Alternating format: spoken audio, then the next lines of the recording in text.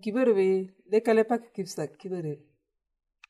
Musu Moizi yon kana he faroma kana dugoro brotu kuninke.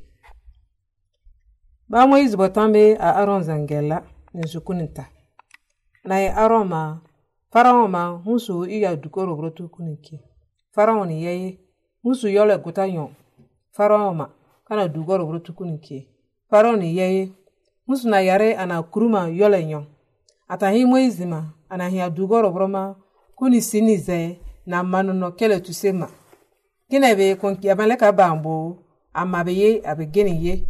Bike ni yekum mabambe atugusumbe anyono lekale brozize.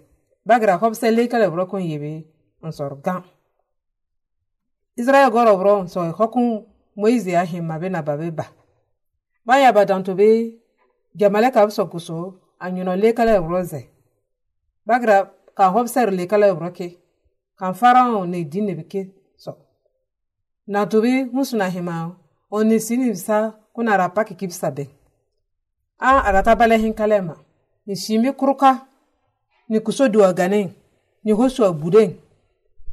Ona be kan hole masake. Kan gangorokon yaba yibu bamay. Nataba mabike. Dantu bala gemaleka so loku anyuno lekale rozise observe broke kan farao ni dineke. Farao mana hima Moizi mana ana dugoro bro gar kununke. Kuna ratu kan lafike.